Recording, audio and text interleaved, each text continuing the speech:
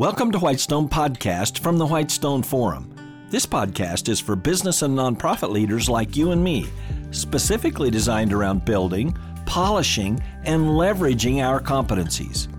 Each episode will provide a lens through which ever-growing citizens of God's kingdom can think about very effectively impacting every one of their organizations. For Whitestone Podcast, I'm Kevin Miller. Hey, have you ever been afflicted with PPP? That's the three letters PPP. Truth be told, every one of us has sometime or another gone to a place that's not very healthy. Some will pay the ultimate price. Wait, you say, just what in the world is PPP? Well, economists might say PPP stands for Purchasing Power Parity. Or some government officials would say PPP stands for Public-Private Partnership. The technologist would likely tag PPP as point-to-point protocol. But few of us really deal very much with any of those PPPs. So, just what is this affliction with that pesky PPP? What we're talking about here is a spiritual, intellectual affliction that has wasted more resources and done more damage than virtually any other condition. And that PPP is picking portals poorly. That's right, picking portals poorly. Laughable? Hardly. PPP delivers constant distractions, mediocrity, wrong conclusions, and often tragic failure, both in this world and beyond. No kidding. So just what kind of portals are we talking about here? Let's cover several angles. Let's start by saying it used to be that the word portal was not used very often in everyday language. That was back when portals pretty much were limited to meaning doorways or entrances to a building. You know, like a church architect would talk about the church's portal, the grand entrance with pillars.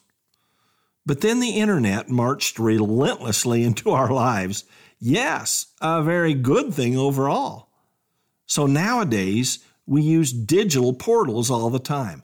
Those are websites or web pages where we get some sort of access, often a link, to massive amounts of information. So, have you Googled something this past week? For sure. Google is a dominant portal in many people's lives. And boy, is that portal powerful. Google pretty much single-handedly changed the way much of digitally connected humanity does search and research. The problem is, digital portals are biased. Yes, a portal is a door to something else, and when you Google something, you experience the biases of the algorithms that Google's coders inherently designed. That means when you come knocking on Google's door, you're naturally going to get the information that Google wants to steer you to. Kind of like when you go through a church's doors. The message you're going to get is what that particular church wants you to absorb. Fair enough, but you should know that going in. Now, with Google, the direction taken is oftentimes very obvious because the results are labeled as advertising or sponsored. Okay, but still, the order in which the other results are presented is based upon the algorithms that Google has chosen. Now, that bias doesn't automatically make Google wrong or bad in search results it delivers. It's that anything built by human effort with judgment involved has the biases of the builder embedded in the results.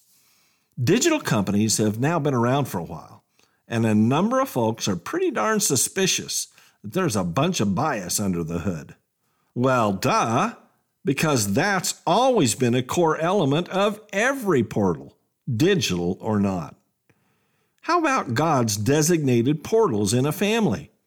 Dad and mom. What are parents if not their kids' primary portals? Yeah, the doors appointed to regulate information into their kids on a ready-to-know basis. Yes, parents are supposed to have biases. Yes, indeed, biases as directed by God. Great parents function with wisdom. Yes, with good filters in virtually every conversation with young children. How about you? Did you have parents who functioned as excellent portals to pretty much the right information? As someone who's been teaching, discipling, and mentoring folks of various ages and backgrounds for decades, the Lord compels me to work to understand exactly what is to be accomplished in every conversation, every session, with special focus on the topic at hand, whether business, politics, spiritual development, or whatever. The teacher, the mentor, the discipler must always be calibrating as closely as possible to the message receivers. This includes the background and life experiences of the receivers. For example, a classroom full of 19-year-old university students is a wholly different door and filter delivery than speaking individually to a 60-something technology CEO. Hey, you know this. A political touchpoint has recently detonated in America. Just who gets to control door and filter issues for a 6-year-old? Is it the child's parents or the child's first-grade public school teacher whose values are strongly opposed to those of the parents? Who gets the control? Portal wars. Here's the big picture. Every website, news outlet, book, and expert. Yes, every source you access functions as a portal with biases, linking you to their vision of data and information. So, is that filtered well or poorly? See, we live in a connected world with millions of possible sources, so each of us must always ask this question. Are we diligently connecting to the top fraction of the top 1%? Those few with great data and well-grounded biases that will hold up through tough circumstances and clear-eyed evaluation. And don't think that churches, pastors, and theologians are exempt here. They also have biases. You do know, of course, that most church experts disagree with one another, at least in some ways, as to truths about this life or eternal destiny or both. Sometimes those disagreements are more than substantial, often truly huge in consequence. In the past, have you allowed pastors or theologians to wrongly act as a poor filter in your life? And do you truly know the strengths and weaknesses of even the good ones that you look to for important counsel? Or are you pretty much casually following key authority figures? Overall, can you honestly say you are not or never have been afflicted with PPP, picking portals poorly? Honestly?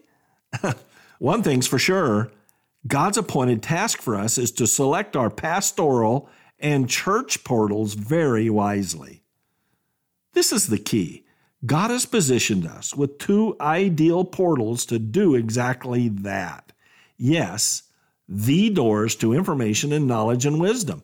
The first is the Bible. 2 Timothy 3:16-17 in the ESV says, quote, "All Scripture is breathed out by God and profitable for teaching, for reproof, for correction, and for training in righteousness, that the man of God may be complete, equipped for every good work." Unquote.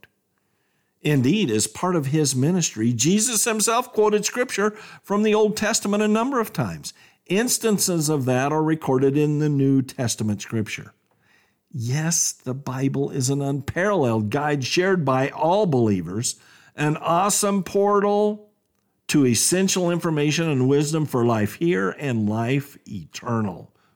And Jesus said this in John 14:25-26, quote, "These things I have spoken to you while I am still with you. But the Helper, the Holy Spirit, whom the Father will send in my name, he will teach you all things and bring to your remembrance all that I have said to you." Unquote. Yes, the Holy Spirit will teach us all things, not just spiritual things. There we go, a second door to learning essentials. Indeed, both the Bible and the Holy Spirit are the ultimate the utterly reliable portals to information and wisdom and understanding. Did you think I was too hard on some pastors and theologians a couple of minutes ago? True, many are teaching solid doctrine. So be sure to honor your on-target pastor. But there are many others who are off base. Centuries ago, the Roman Catholic Church prohibited Bibles from being published in everyday languages. Reformers and Restorationists objected to Roman Catholic practices largely forged by Rome's traditions, taking key primacy over the Bible. Hey, no reason to downplay the depth of the rift. Catholics teach that Rome is the one true church. Astute non-Catholics chuckle dryly. Yes, portals matter deeply. Consider William Tyndale, who boldly translated the Bible into English so that all English speakers could personally, meaningfully read the Bible.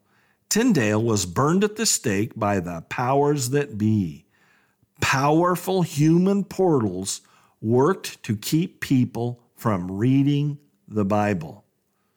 But Tyndale's dying prayer was for the king's eyes to be opened, and soon King Henry himself authorized such a Bible using Tyndale's work. That's wild. And we do well to remember that many church leaders over many centuries have often discounted and diminished the fullness of the Holy Spirit's role in the lives of believers. Of course, that path is exactly backwards. Christians are to test the accuracy of pastors and theologians against the Bible and the Spirit, not test the Bible and Spirit by the postures of pastors and theologians. Yes, pastors are appointed to be vital portals for believers, but they must line up with the Bible and the Spirit. Psalm 119:99 sets God's primacy. Quote, I have more understanding than all my teachers, for your testimonies are my meditation. Unquote. For sure, we live in a truly amazing era. Christians should expect to cultivate and enjoy the best portals. Sure, each of us has stumbled into at least a bit of PPP, picking portals poorly. But the path ahead is clear. First, use both the Bible and the Spirit as the two foundational portals to discern how other portals are to be accessed and used. Hey, using portals is inevitable, but we must choose our portal strategy well. Then, with the initiating guidance of the Bible and the Spirit, we can confidently expect a waterfall of benefits. Thank you for listening to Whitestone Podcast. Visit our website, whitestone.org, for more real-world equipping. There you'll find uncommon video teachings, application and action questions for this podcast episode, and more. Also, check out our unique downloadable resources for group meetups. That's whitestone.org. I'm Kevin Miller.